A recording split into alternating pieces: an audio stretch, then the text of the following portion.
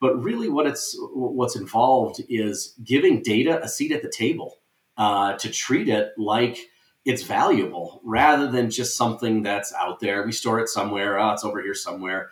We don't really know what to do with it. All of those things are symptoms of a company not either being data-driven or not really treating data as a first-class citizen. So that was Peter Nettensheim of Align BI, who is currently working as a fractional chief data officer. So I wanted to bring him on to the show today and just talk about what a chief data officer is, why you might need one, and then get into more of the specifics of how they actually implement these things. But before we get into it, please make sure to like, share, subscribe, and leave us a rating on the podcast platform if you're listening on the podcast. Otherwise, comments and all those things on YouTube to help share this and grow this whole concept that we're doing to try to just elevate people's data career by learning from those that have went before us and really get all of that knowledge and information for us to learn from. So without further ado, here is Peter Nettensheim of Align BI. Yeah, well, Peter, welcome to the show. Glad to have you here. It's been a while. What are you, for people that don't know you, tell me what you're doing now, because when we met, you were doing very hands-on business intelligence type stuff, and that was 5-6 years ago, something like that. So what's going on in your world now, and what company are you with, your own company, or just what's going on? Yeah, no, it's great to be here. I appreciate being able to talk to you again, see you again, and I just appreciate that. So this is wonderful. So I am back at Align BI again, and that was the company I was with that I founded, I want to say 10 years ago. But I took about a 2 or 3 year break. There was a friend of mine that had a startup company that was going, and he asked me to come on board to manage as a CDO. And then we got acquired by another company. I served as the VP of data strategy there. But in the course of the last year, I jumped back to Align BI, and our focus has shifted a little bit. While we still are engaged in the tactical aspects of analytics and implementation of that, we've really started to shift over to what we're terming a fractional chief data officer offering, a fractional CDO. And so that's it's been fun. It's been an education, and it's been an evolution. But that's where I currently am right now. So tell me about, okay, so you joined a startup with your friend as the CDO, which is the chief data officer. Mm-hmm. So at a startup, what does a chief data officer do? Like, how would you define that role? And is it different at a startup versus, say, I don't know, Walmart or some giant company like that? Yeah. No, I think it's I think it's totally different. And if I'm being totally honest, in hindsight, we were probably a little too early in bringing on a chief data officer at that point. But again, it's things you learn at a startup. And so I actually split roles with helping with customer success and actually implementing, because it was pretty data centric, that I naturally was able to help them with that. But at a startup company, or I would say a growing mid-size or small-size company might be a really good candidate to start looking at a chief data officer. But you're very much involved in building the foundations of what's needed to handle data as a real strategic asset. And I know there's a lot of buzzwords that go on, strategic and asset and things like that. But really what's involved is giving data a seat at the table, to treat it like it's valuable rather than just something that's out there. We store it somewhere. Oh, it's over here somewhere. We don't really know what to do with it. All of those things are symptoms of a company not either being data-driven or not really treating data as a first-class citizen. So I think at a startup company, you really operate in the mode of what's called a first-generation chief data officer. And that's a term that was coined by a person named Carolyn Carruthers, who wrote a book called The Chief Data Officer Playbook, I think. And I find it's a good read. My wife makes fun of me because I read that stuff, but I find it to be a good read. And I think she really outlines things really well with a colleague of hers, Peter Jackson. And she coined the term first generation chief data officer, and it's different than second generation.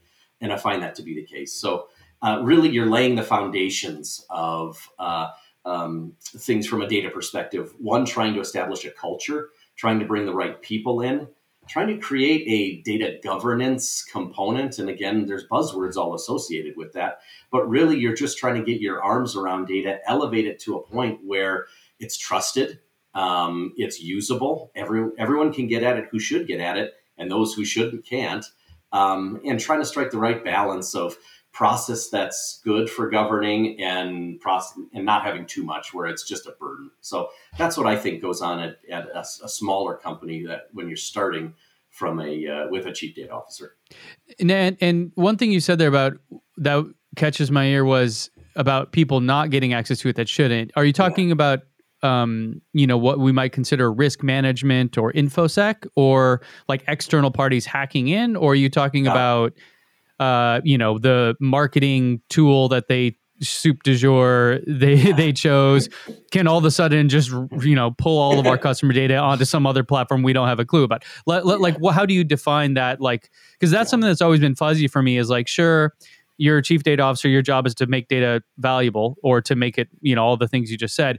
But but what about the security side? Is it really InfoSec stuff, or is it more just like how you are integrating it into your systems or operations or whatever?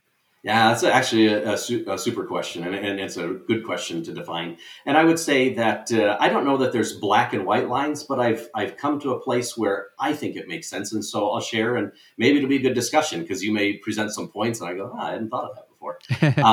But from the InfoSec and that compliance side, I think there's actually a role for someone dedicated to that because I think that's a very specialized skill set. I think the chief data officer works in concert with that person or department because it's critically important. But I don't know that that's the chief data officer's role, is to be that person, because there's just a lot to that, especially when you start factoring GDPR and initiatives going on in California and other places where you really have to know what you're doing there and have to get that word out. I believe it's the chief data officer's role to work with that person in order to apply that throughout the company. And so I think it's a concerted effort when it comes to InfoSec and things like that. I do think it's the chief data officer's role, though, to own and to help the business understand who should be having access to data. And that gets to your example of, I got a marketing person that's just downloading the entire customer database, starting on their laptop and just doing whatever with it. Okay, we need to have some process around that. There needs to be some governance there because the person in charge of security is going to have a heart attack if you're doing that. And so to me, the line delineates between what we're doing internally with what's happening externally from a governance, governance is probably not the right word, but from a compliance standpoint. And I think there is an organization that should really be in charge of compliance because they know that really well. And you should work in concert with that. Did that make sense in terms of the answer? Yeah, no, that totally makes sense. Now, have you done that and had those situations arise? Like, I know in my past, I've had, not as a chief data officer, but as someone in a data leadership position, those situations where we have the risk management department or whatever they want to call themselves today, saying, hey, you can't do that. You can't stand up that thing.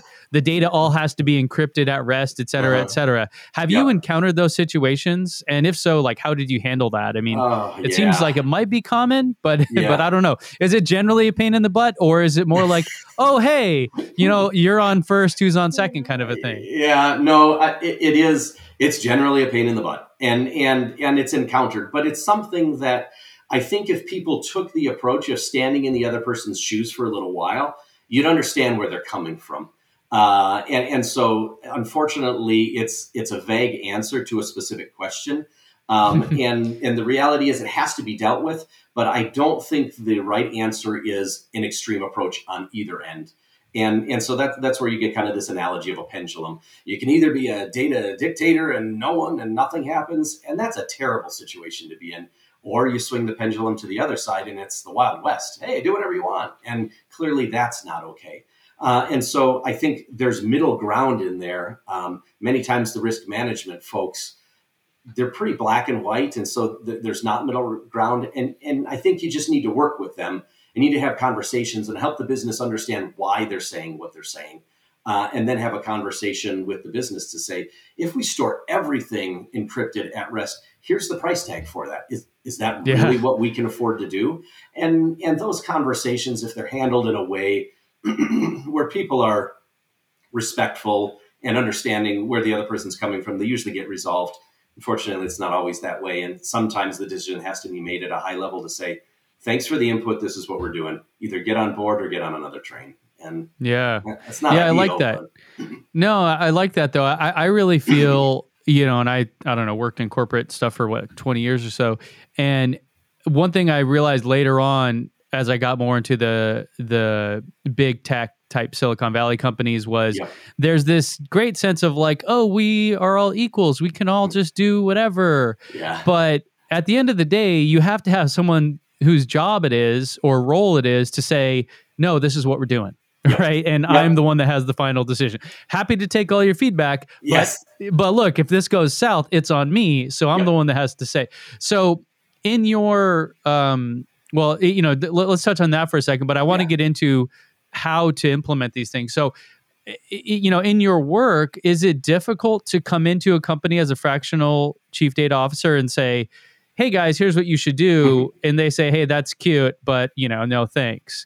I mean, but and you're like, well, you're paying me $500 an hour or whatever it is. So take it or leave it. Like, how does that go as a kind of data consultant in that role? Yeah, no, you're hitting some things spot on. And I would say that I've been involved in both scenarios. One where you have good, again, buzzword, executive sponsorship. And all that means is you've got buy-in at the top levels, and it can't just be buy-in with one person at a top level. That might work if it's the CEO, if they're going to say, hey, we're doing this and get on board. But typically there has to be some more buy-in where people understand the intent of what we're doing. And in those scenarios, it goes well because people understand, yes, we're committed to this. We're having a conversation about what we're going to do. And the honest truth is we're going to disrupt things a little bit. There's going to be some culture changes. There's going to be some shifts. We're not going to handle this with a hammer and just hit you over the head. We're going to work together on this, but understand that times are changing. So we need to change. And if you have that support at the top level, either from the board, but even at the board, it's not enough. You have to have it at the top level leadership within a company who will support you as you do what you want to do. Now, I've been in other situations where we go in and people say they want the change, but we're put in at a tactical level. And in that case, I've had situations where I've had to bluntly say, listen, you brought me in for my opinion. If you don't like what I'm saying, that's okay. But I'm not going to change my opinion just because you don't like it. So... And usually it's kind of a yellow or red flag. I can tell as we're talking if you have that support or if you don't. And there's been times when I've told people, I don't think this is a good fit. I don't think this is right because I don't think you're ready for it. And but if you can get these things in place, then we'll be in a good place and let's talk. But I just don't know that it's the right thing to do because we're all going to end up not happy. Because clearly people are not ready for this. So that's, I think, isn't that a TDWI or one of these organizations that has these kind of data maturity cycle things where they talk about that. They say like, yes, you need, X, Y, and Z tools and platforms and people and processes, but you also need an open mindset when someone comes to you and says, hey, we can't do that this way. We have to do it this way. You have to be willing to change because if you're not, this is all just a giant waste, a colossal waste of time and money. That's exactly right. And it's going to be a colossal failure and people are going to get pointed at. So you identify, because to me, there are four things and you identified it perfectly. There's people, there's process, there's technology, but we also have to factor in culture. There has to be a culture. And if it's not there, a willingness to at least build that culture, a willingness to change and be open-minded, and not look at people as adversaries and trying to build kingdoms or territories. It's, hey, we're trying to work for the common good here. And if people can have that mindset, it is, you have the possibility for success. If you don't, it's a slog. And it's, in all honesty, it's hard, if not impossible to get to.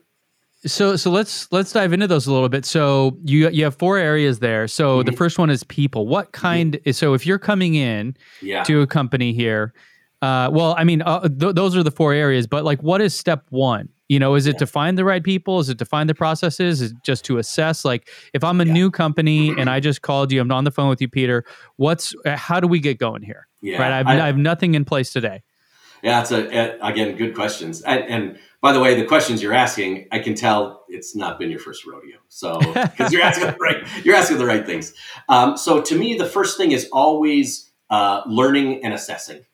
Because the one thing I've learned is, as much as certain patterns and principles apply, every business is unique. And I think the last thing that people like is someone coming into their business, not knowing the business and telling them what to do. I find that patronizing when people do that to me, and I would imagine people don't like it if I do it to them. So I think the first thing, it's learning, understanding, and assessing. It's listening. It's talking to people, finding out where the pain points are. This is what I've heard. Help me understand what's working for you and what's not working for you. And it's truly listening and gathering that information that way. Because if you look at it as we're going to be partners here and we're going to work together, you got to understand the other person. And quite honestly, they're the business experts. So let's learn and understand. So to me, that's the first step. And unfortunately, that takes a little bit of time. But you have to quickly get to the second step. And I think that is you start to develop a data strategy. Again, a buzzword. All it is a plan of action. This and typically through the learning and the assessment, you things surface and you start to learn, okay, these are some hot button areas. These are some pain point areas. This is the company's mission and vision, and we're not really aligned with that. So where do we start to get those things aligned? And so the second step would be to develop a short-term strategy, because the other thing that you have to do is get some quick wins. If you don't get quick wins, you don't start to build momentum. People start saying, why are we paying this dude all this money and nothing's happening? And so you have to balance the long term with the short term. And I would say a short term strategy is appropriate, while at the same time building out that longer term strategy and approach. And once you have the plan in place and you share it with people and it's appropriate for the business, then you start staffing, you start looking at technology. And technology, by the way, is just a means to an end. It's not, too many people view it as the end. Oh, we got Snowflake and it'll solve the problems. Well, it's not a silver bullet. It's a tool to solve your problems. So then you start looking at those parts and pieces, building out the processes, building out the policies that need to be in place that are right-sized. Can't be too much, can't be too little. But you start forming organizations, whether it's a governance committee, whether it's a center of excellence where everyone can participate. And again, that's based on culture and how organizations operate. So those are kind of the three steps that I would start with and take, mm-hmm. and then work from there. So break that down a little bit for me. So between, let's say data governance, a data governance council and a center of excellence, what is the difference between those two things? Yeah, it's a fair point. I view the difference as the data governance council is really a grouping of individuals, because you want to get the data strategy and you want to get data governance to be pervasive throughout the organization. The worst thing is when people say, well, it's the CDO's job, let him do it. Like, whoa. Or, hey, that's the CDO, she can handle this. I'm not doing it. It's not my. And I think, oh, that's the worst thing in the world, because the culture is clearly not shifting and people are not buying into this. They're just saying, well, it's not my job, it's theirs. And so to me, the Data Governance Council is a way to establish what are the rules that we're going to work with for data within our company. What are the policies we're going to have in place? What are the things we're going to do as a general sense? And then I like to have individuals that are part of each organization and say, okay, within your organization, how are you going to handle data? What are some of the issues you're dealing with? And who's going to be a data steward, meaning in charge of things? Who's going to own this so that we can follow up and make sure that things are working appropriately? Because again, it's not just about what you can't do. We want to open up data to you and democratize it. So like your shirt, we want to free the data. We want it to be readily available to people, but we've got to have some rules around. So I view that Data Governance Council as the group that sets those policies, the group that sets the rules. And the Competency Center are the ones that now deal with, here are the things we want to do. These are the issues we're facing. this is the stuff we want to tackle. These are some ideas we have. Let's prioritize what we're going to work on as a company as it aligns with the company strategy, and let's start doing things. So I guess in simple sense, it's the rules around how we're going to do things, and then the center of excellence is what are we going to do, and prioritize it, and what's going to be on our roadmap, and how are we going to do it. Does that make sense? Yeah, totally. Yeah, I like that. I mean, I know that in my past, when agile project management became a thing, everyone was hot on that, and we kind of had, I guess, what you would call center of excellence, where, again, me in a data leadership role, there's a million things that every the company wants to do, but how do you decide what's what and what to decide? And the center of excellence idea, tell me if you agree with this, or at least how we implemented it in terms of this agile project management framework, was you brought those business leaders together, and the data team was actually not present for this. You had sort of a scrum master or somebody like a project manager that would facilitate them sort of fighting it out. Maybe fighting is not the right word, but you know how meetings get, to where in the end they decided what we should work on, and that way they're bought in. Right. I mean, is that kind of the idea? Like, the data team shouldn't come in and say, hey, I have this Data IQ or Snowflake or some shiny new tool that I want to implement. Let's do that one because I can use this thing for it. Like, that seems like the tail wagging the dog a bit, right? I mean, would you agree? Like, that's generally why you would have a center of excellence, is to get the buy-in from the business owners? I would totally agree with you. And you mentioned a couple of things in there that I think are key. And one is that you work on the things that matter. When you start to get in a siloed approach, people start to work on things. And if you surface it up and say, how is this helping the company objectives or goals or mission that we have? Oh, it's not. It's helping an organization. Well, then we probably should not do that. And bringing everyone together allows us to stay grounded and focused on what the leadership has said our company's going to be. And so that's one of the areas. And I love that you said you're bringing these people together, because that's exactly what it is. But then you also have to hash out, what are you going to work on? Because you're right, resources are not unlimited. You have limited time, you have limited money, budget, you have limited people. So what are we going to focus on? And you use the word buy-in, and I think that was the last key, because if people aren't bought in, what they do is, if they don't get their way in this, they go back and do end arounds. And it's and that's a clear evidence that people aren't bought in, or they're not feeling heard, or they're feeling like, I never get my stuff worked on. And that, to me, is, okay, that's about relationship building and communicating, which, by the way, I think is one of the most important things for a chief data officer. Because if you'd have people doing end arounds, there's a reason why. And you've got to understand, and not stop it because you want to be the data dictator, but stop it because that's not what's best for the company. Let's help you get what you need. Let's work together here. I'm sorry that you felt neglected, but so what can we do to fix that? So you brought up some real key points, and I agree 100% with where you were going with that. So. Yeah, it's, in my experience, it's been a hard.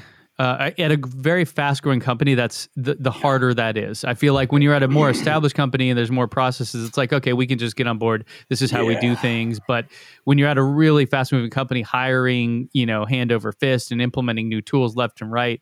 Yep. My background, or my experience in that realm, and I'm curious your thoughts on this, was that I just generally, because you're trying to hang on to a rocket ship, right? I mean, yes. It's basically impossible to say, hey, let's get everyone bought in on this, because they were given the charter to go do the thing they were hired for, and you're stopping them if you're saying, come to my thing and do it my way. So I always kind of focused on, like, let's partner. You can do whatever you want. The only time I'm going to step in is when I see something that's, like, let's say, unsafe. Yeah. And what I mean by that is, hey, you want to upload our entire customer database to some cloud marketing tool. Yeah. That like, I still want you to do that, but let us have the InfoSec team, the risk management team, vet that company. Let's just let them have a look before you just give away all our customer information and figure out what they're going to do. That was always mine, was just like, when you're trying to just hang on, it's more like, let's just try to prevent catastrophes, which is maybe like bad, but I guess when you're moving so fast, I mean, have you ever felt that? Is that Or is this my own psychological? Did I like manifest this in my own brain? No, I've totally felt that, and especially in the startup world. I actually like what you were saying and how you organize that. I don't know that I ever organized it just that way, and now I kind of regret it because I think, wow, that's a pretty cool way to do it. The way that I've handled it is I'll establish what's called kind of an innovation element and say, you guys can innovate all you want inside here. But once you start identifying something that is being used regularly or that you're using to run the business, will you agree that you pass that over to us and we can put it under proper process control, version control, and we can now make it a standard that everyone can use. And so it doesn't sit in a silo. I've had success, but it also hasn't worked if people are like, yeah, that's more work than I want to do, or I just don't have time to do that. And the reality is in a startup company, people are flying with their hair on fire. And so I like your approach. I've tried similar, but a little different approaches. And I guess the answer would be, you got to figure out what works, because the reality is you can't just stop things, because people in those roles are really smart and they're really innovative and they're there for a reason. And they aren't the type of people that are like, well, they said I couldn't, so yeah, I'm not just going to sit here, sitting on my hands doing nothing. Yeah. So talk about the a key word there that you threw out, which is going back to Bill Inman, right? It's the silos. Yes. So how do you deal with silos? So first off, for anyone that's unfamiliar, what is a data silo? Why is that good or bad? Yeah. And what do you do? Like what's the answer? Well, it's a tricky one, but the way I define data silos is when you have an organization or an individual who deals with the data independently, and they make up their own rules, they make up their own processes, and that could even be business rules, like defining, for example, I've seen this over and over. How many active customers do we have? I don't know. What does active mean? What does customer mean? And oh, okay. Well, I defined it, and I just did it, and this is what I'm doing. And or so the tool defined it for me. Yeah, I see that a lot too. The tool just told me what it was. That's exactly right. Let's use that number, right? Yeah, and it's like, whoa, is that appropriate for our business? I don't know, but it told me what to do. So that's kind of how I define data silos: is people grab the data, they have it sitting there, almost in a repository, whether it's a database or file system or cloud-based system, and they own it. They control it. They manage the rules. They manage what's happening.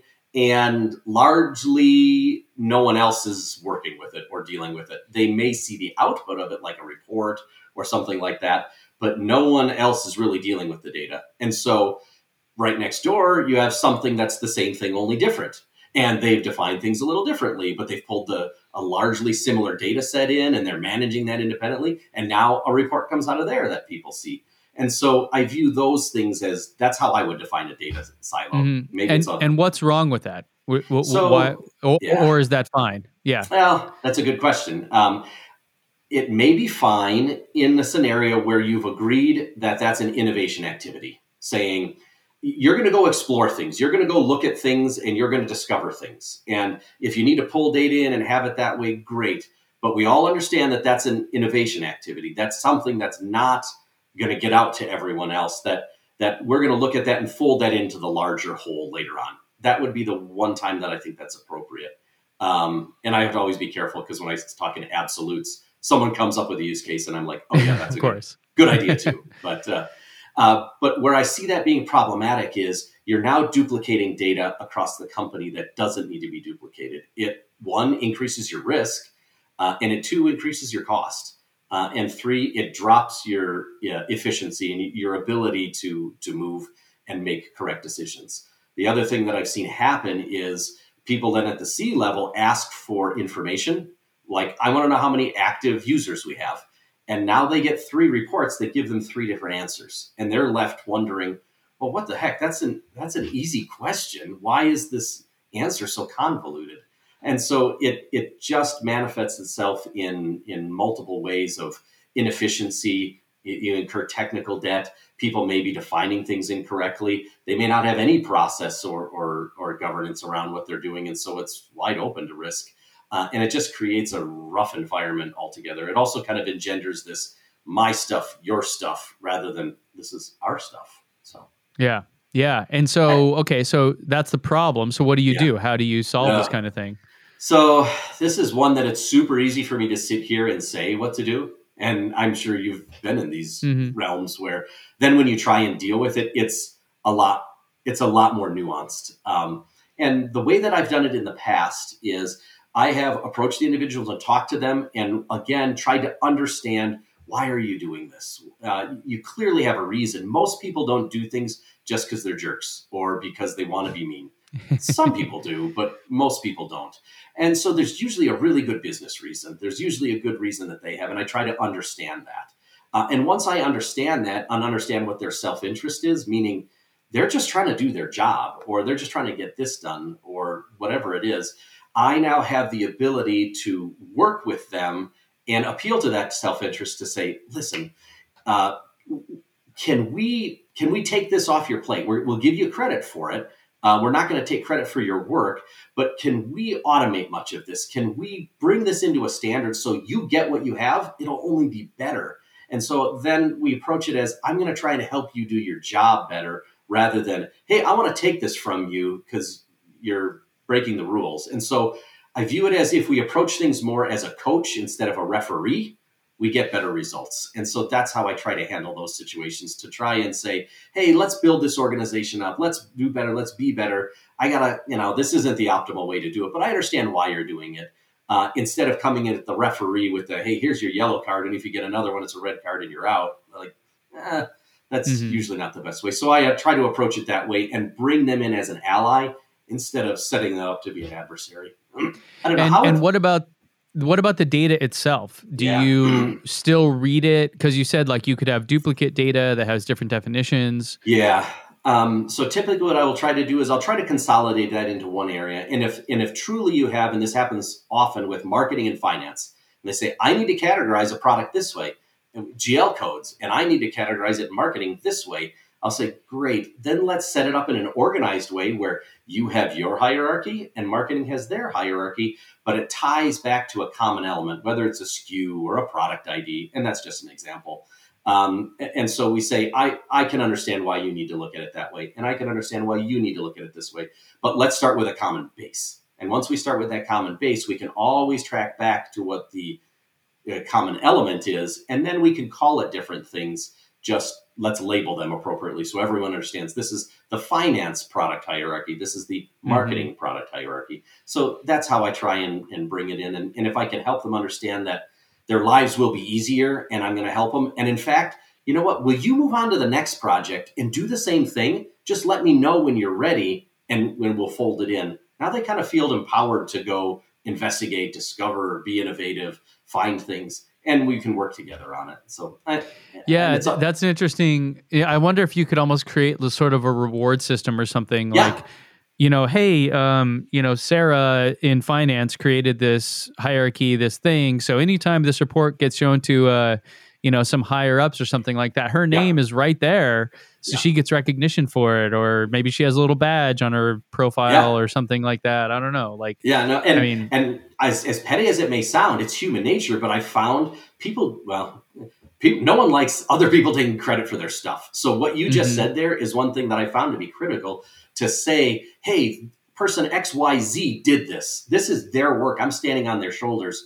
They appreciate that. And it then allows them to say, oh, well, I'll work with this group, or I'll work with this person. I'll work with this guy or girl because they're giving me credit. They're not interested in building their own silo. They're interested in everyone. And so I love where you went with that, because I think that is important. It kind of goes to the basic in all of us as humans, that we want to be recognized. We want to be validated that we're useful and good and doing good things. Yeah, I mean, recognition feels good in many ways, right? Yep. And that's kind of a unique way where you're getting recognized somewhat publicly or semi-publicly for your brain juice, right? Something you took from your brain and put into reality, which is nice. Right. Now, what about data warehousing? Because you've been in the industry. I mean, when did you get into data work originally? It's a good question. It was in the late 90s during the dot-com bubble era. I had originally worked in the marketing business space. Got my undergraduate degree in public relations and my graduate in business, and with emphasis in technology. But I was working in Chicago in various agencies and made a shift in the late 90s to Arthur Andersen, where they kind of gave me a career shift, and I was able to get trained and brought up to speed and almost like a second master's degree in technology and database systems. So that's really where it started for me. But I always saw the value of technology being a means to an end. And business intelligence might be an old word now, but it was good that business was the first word in there because it drove what was supposed to happen. So I always knew I wanted to merge those two worlds, my business and marketing and other knowledge with technical skill set. So that's really where I started, was back in the late 90s. So you've been around in the data world or working with data and these kind of systems for, I mean, not as long as they've been around, but I mean, since they probably became somewhat popular and more common. Like SQL Server 6.0, I remember working with that, and I'm like, what? Right. I think I started at 7 or something like that. Exactly. Analysis services came out, and it's like, writing. I remember my first dashboard I built was using classic ASP on a web server. Like .NET wasn't even. All right. Enough of our, data dinosaur talk. But that's right. so data warehousing is something you're pretty familiar with. Is that fair to say? Yep. Now, coming from that background and having seen data warehousing be, implementing it yourself and being implemented for all these years, versus where, like, what do you see today? Like, well, maybe first off, for someone that doesn't know, like how would you define data warehousing? What's the point of it, or why even do it? Yeah. And then tell me about like what you're actually seeing today with your guys' clients. Like, is it something you do? Is it something you don't do? And all that. Like, I want to get a full breakdown of just like data warehousing from you. Sure. Yeah. And it's a fun environment because it's ever evolving and it's always changing. But I would view data warehousing, it's the practice and discipline of bringing data together in a way that makes getting it out easy. And that may be a simplistic way of looking at it, but that's how I view it. And there's a couple of popular individuals, Kimball, Inman, Data Vault has emerged, but that's really more of a data staging architecture than it is a data warehouse architecture. But Kimball and Inman really are the ones that are the kind of the grandfathers of this data warehouse.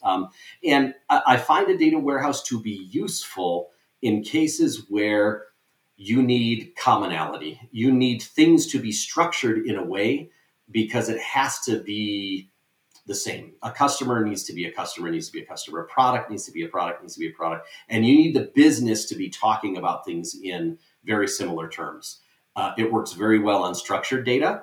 It does not work so well on unstructured data. And that's where I think there's an evolution to what a data warehouse might be, because I think it has to encompass both of those elements. It can't just be this traditional, star schema Kimball data warehouse. While that's part of it, and I think there's still a role, and it still can be very important, it's got to be the right role, and it's got to be the right fit. But then you have other elements. For example, the data science component is emerging, and you should build things in that way, features and data science repositories that people can reuse. And that may come from the data warehouse. Sometimes it's a lot easier to get it from a data warehouse as we've typically described it. And so I view things as an evolution, and that's how I would define a traditional data warehouse. I think there is a place for it still. I think it can be important. But I think it has to be, again, a tool to do a job. And you got to understand what the end result needs to be. And then you can apply that to it.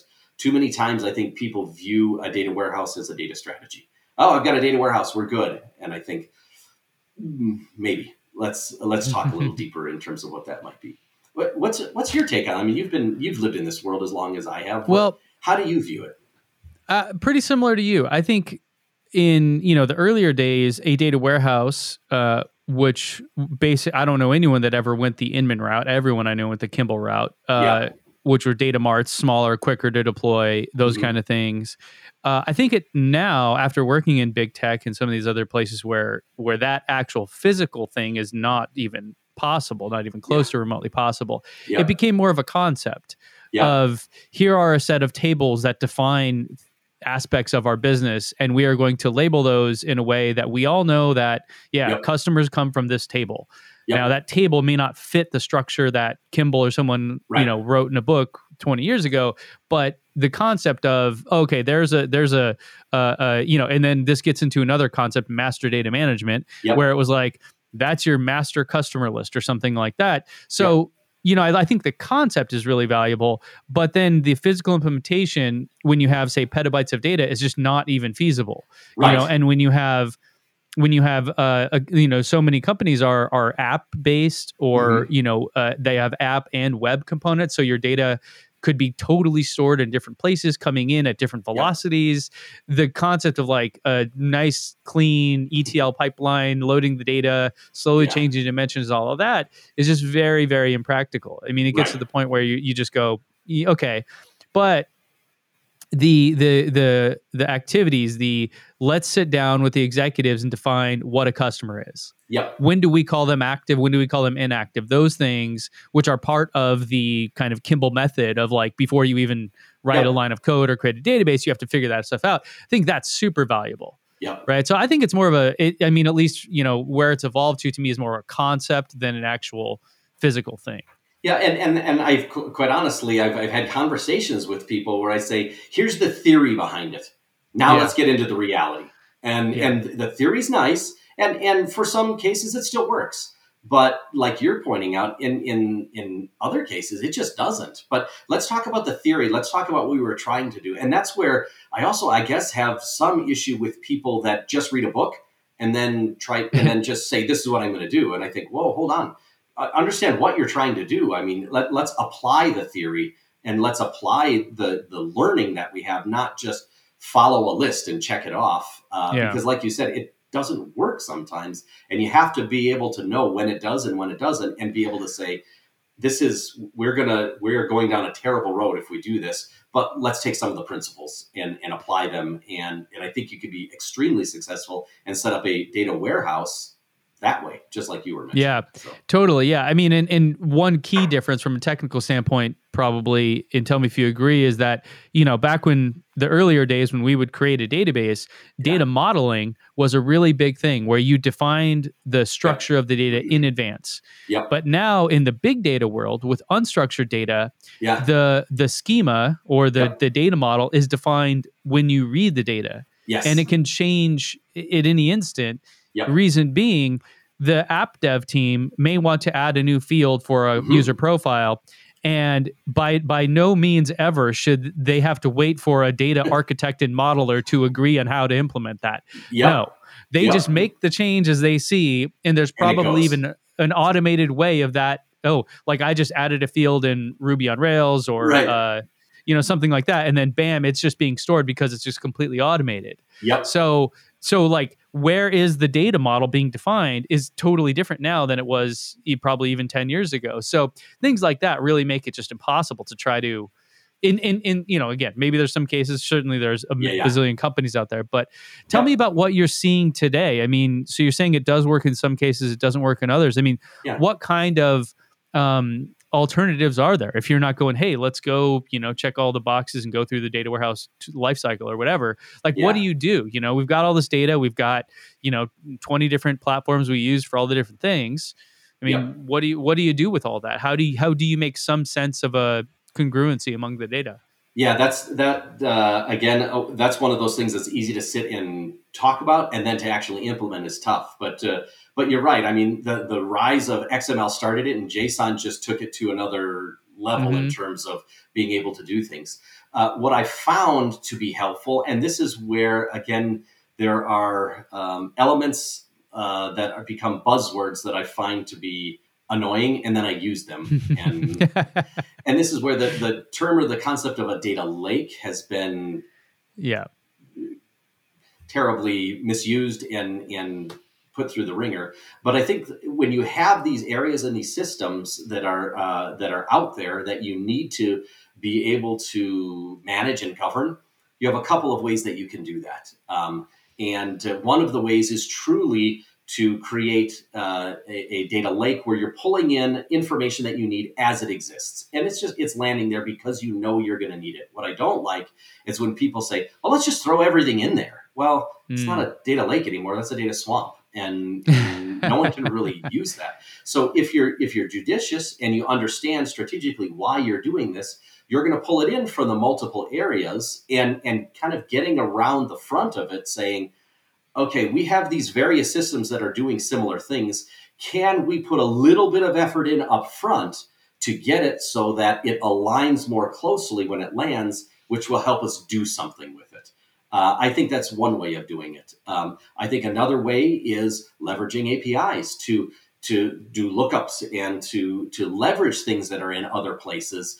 And so it really can be distributed, but at some point you have to determine, okay, where is the ultimate source of this? Yeah, but everyone can now use that, and by leveraging APIs rather than your traditional ETL process, you can get the benefit of standardizing and having governed quality data. It doesn't necessarily have to live in the modeled Kimball data warehouse, but it can be extremely useful, and it can have all the elements of data quality. It can have all the elements of data assurance that's there. And so those are two ways that I've seen to be able to deal with it in this distributed environment. One, you are truly going to bring it in, but you're kind of writing it in almost in real time and letting it land because you have a plan of what you're going to do with that data. And you would get around the front of it a little bit to have people help you with that. The second is leveraging a kind of almost an API or a services framework where you're going to call and use data almost remotely or in a logical sense rather than just storing it physically everywhere. Yeah, give me an example of an API that you would call there. I mean, how would you use that to improve the data quality?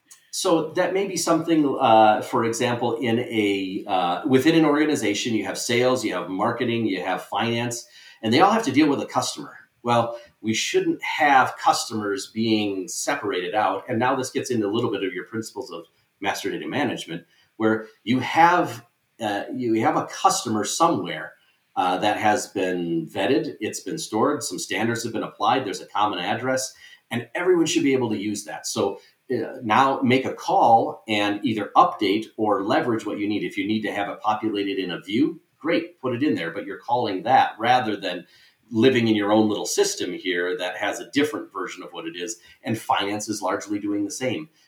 Quite honestly, the analytics group can also do the same thing and say, well, I'm going to leverage this. And now people are using the same version of customer. And if it needs to be updated in systems, you're just calling and making an update and grabbing it, and everyone's living in the same world.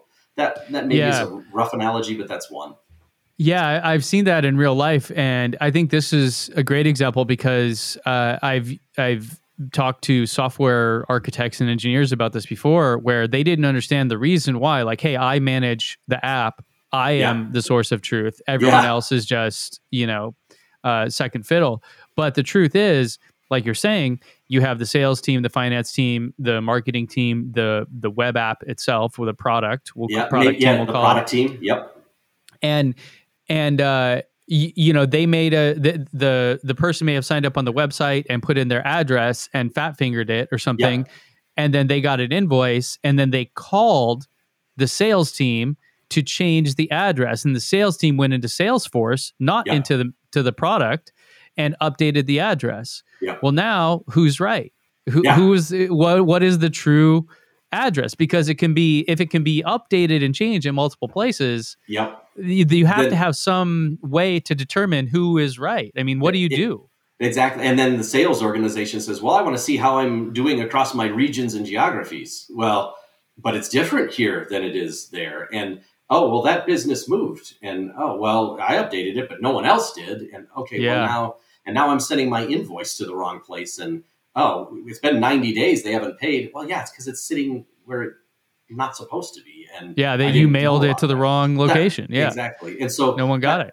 And that's where it doesn't have to be a Kimball model data warehouse to get to that point. But that's why, to me, a chief data officer becomes important, because they get in front of those things, or if not in front of, they are at least driving the company to think that way. And to have that top of mind when we make a decision, I'm not just interested in what it's doing here, but how does that impact other people? And what would I need there? Yeah, exactly.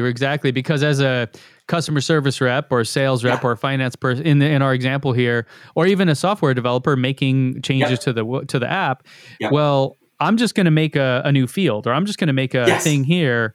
And like my boss told me to do that, and that was my job, and I did it, and now I am happy. I'm going to go play video games or have a beer or whatever I'm going to do, right? Yeah. But it's the mindset of, oh, actually, this is like customer data is pretty critical to our company. Maybe I should just tell someone. Like, I don't necessarily have to be the guy that figures it out, but this is would this be my center of excellence or my data governance council? Like who would I tell if I were the software engineer making an update in this case, or a salesperson? Yeah, that's a good question. I don't know that I have a hard and fast answer to that. I would say as long as it gets to one of those two, I think it's appropriate. There's conversation about whether structure is dealt with the data governance, and then data itself is the center of excellence. But I would say as long as it could go to one of those places and you can figure out the appropriate way to deal with it, that's the important thing, because then individuals are asking the right questions. And I think you alluded to it or even directly said it. You start to shape culture when people think that way. And that's why treating data as a first-class citizen is all about culture and people. And that's why when people spin up a data warehouse and say, hey, I've got a data strategy, I think you got one of the four main areas, but you're missing so much else. It's similar to where I just had recently, where someone had asked us to pull data in, and we needed to be closer to real time because we need to make decisions. So when something changes, I need to know about that. And when we looked at the table that we were pulling from, there was no modified date. And so we asked that to be put in.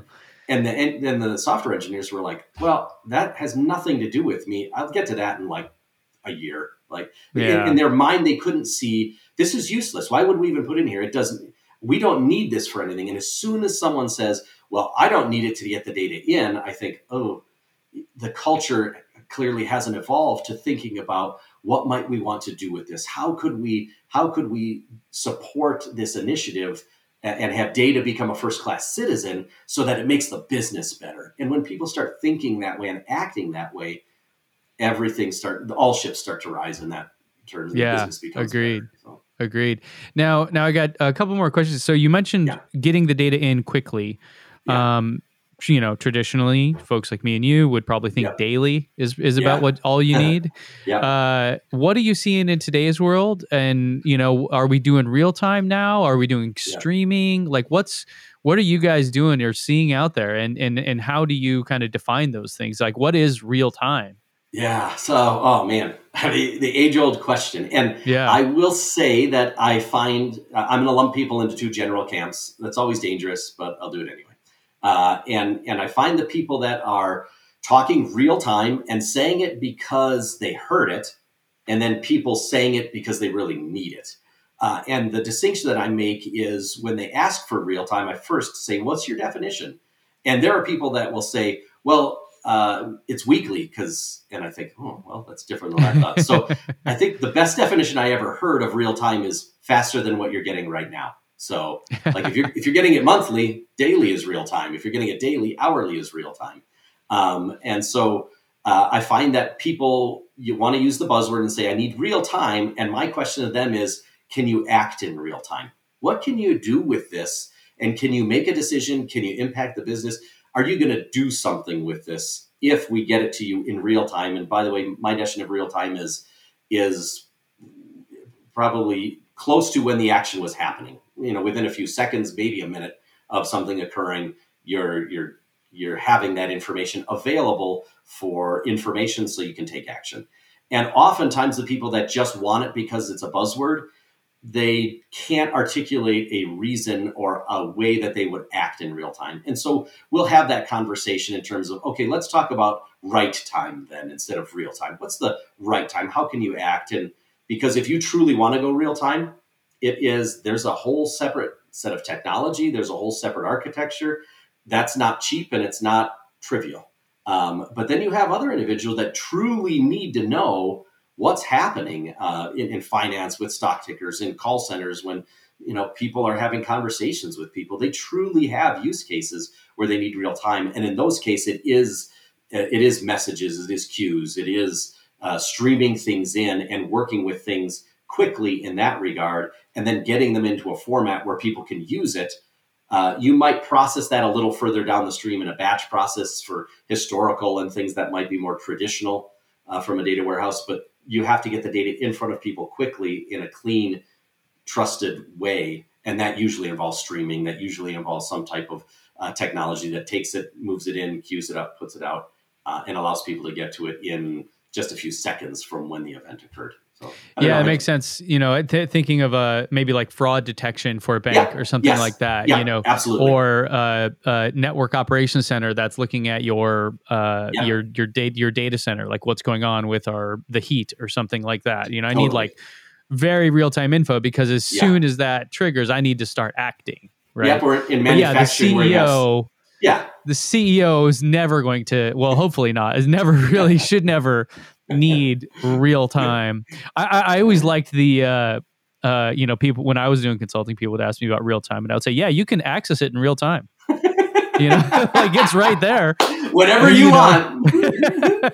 Anytime you want. It's available. Now, it is funny though, because I remember working with a couple clients that we didn't do it, but they had some real-time stuff, and we were coming in and trying to do some other stuff, and they were asking us to check this out and see if there was something we could fix. Because when you pulled up the dashboard, Peter, when I pulled up the dashboard, the numbers were different.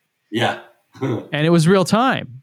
And we thought, things change. It changed in real time. So if you want them to be the same, then you need some, type of a snapshot that pauses it for you. Yeah. Maybe if you want to rewind it or something to the previous minute, but real time is, it's a different animal. We actually had an experience where we'd set things up and we monitored who was looking at reports, and the most used report was, and it wasn't truly real time. It was micro batch, like 5 minutes. So it would change. But that report was used, and when we looked at who was using it, it was the chief marketing officer, and he would sit there and refresh the thing. He would just refresh and see the things change. And I thought, holy cow, that's interesting. So it's funny. I actually got my first job as an actual developer in my title because of that. I built this Excel sheet for the sales supervisors at a call center I worked at, and I wrote a macro that used VBA to go query this internal website for the sales numbers. Yeah, and I gave it to like 50 of them, right? And they're just sitting there doing what you're saying. They're just hitting refresh. And every single time they're doing it, it's making a call or multiple calls. And so the IT team that built this internal website would call me like, what the hell is going on? And that led, they said, hey, how about this? Why don't you come work for us as an actual database developer, and you'll just build a real tool for people to do this on a website. That is fascinating. Two of the best data people I've ever hired, I hired out of call centers who were just getting the job done because someone needed to do it. And they turned out to be some of the most brilliant people I've ever worked with. And that's so fascinating. Oh, that's it's like a very think on your feet kind of job. And you get it done. The hacker mindset of just let's get that, let's get this, let's click, and boom, boom, boom. And look, we have this real-time analytics thing that we just made out of, Excel and Microsoft Access or something. Oh, that's awesome. It works. So that's great, man. Well, it's been great to catch up with you. I want to hear more. So how can people get a hold of you if they're interested in this kind of thing? Yeah. And then I have one last question for you after that. But how can people reach you personally and or your company and all that? Sure. So for Align BI, you can go to www.alignbi.com on our site. We explain kind of our fractional CDO services. We're really just trying to get this momentum going for companies to start. You might not be ready, just like companies need a fractional CFO. They might not be ready for a full-blown, but you certainly need the principles and everything in place. We do a full assessment, and then that helps us understand where should we start with you, because let's go. So alignbi.com. You can email me at Peter, N as in Nancy, @alignbi.com. And I'll reply to that as well. But we're just out there trying to help this movement to democratize data, make it better, make it a first-class citizen, and help companies use it better. So. I love it. I love it. Now, the last question I'm asking you, and I ask everyone that comes on this, how do you define data science? Oh, man. That's a good question. Well, it could be, I guess, someone who uses Excel on a Mac or something like that, but I don't think that's it anymore. I would say to me that data science is a cross section, and I'll be honest. I think a data scientist in and of himself is a unicorn, because I think it's the combination of programming chops, statistical and mathematic chops, and business acumen and business chops. Though that combination of things, to me, makes a data scientist. What I think is more appropriate is it's a data science group, where you have individuals that live in those realms. You may have someone who is a phenomenal programmer and really good at the math, but the people skills in the data or the business isn't them. Or maybe you have someone that's a business person and really good statistically, but not a great programmer. Get combinations of those people together, and now you form a killer data scientist group that can work together. If you can find that person is phenomenal and worth a lot of money. So I view it as a cross section of those three things: the programming, the statistical data, what people traditionally view as the algorithms, and then the business application. Get those together, that's a data scientist. I love it. It's like Captain Planet, right? That's exactly right. That's exactly right. The most powerful. That's right.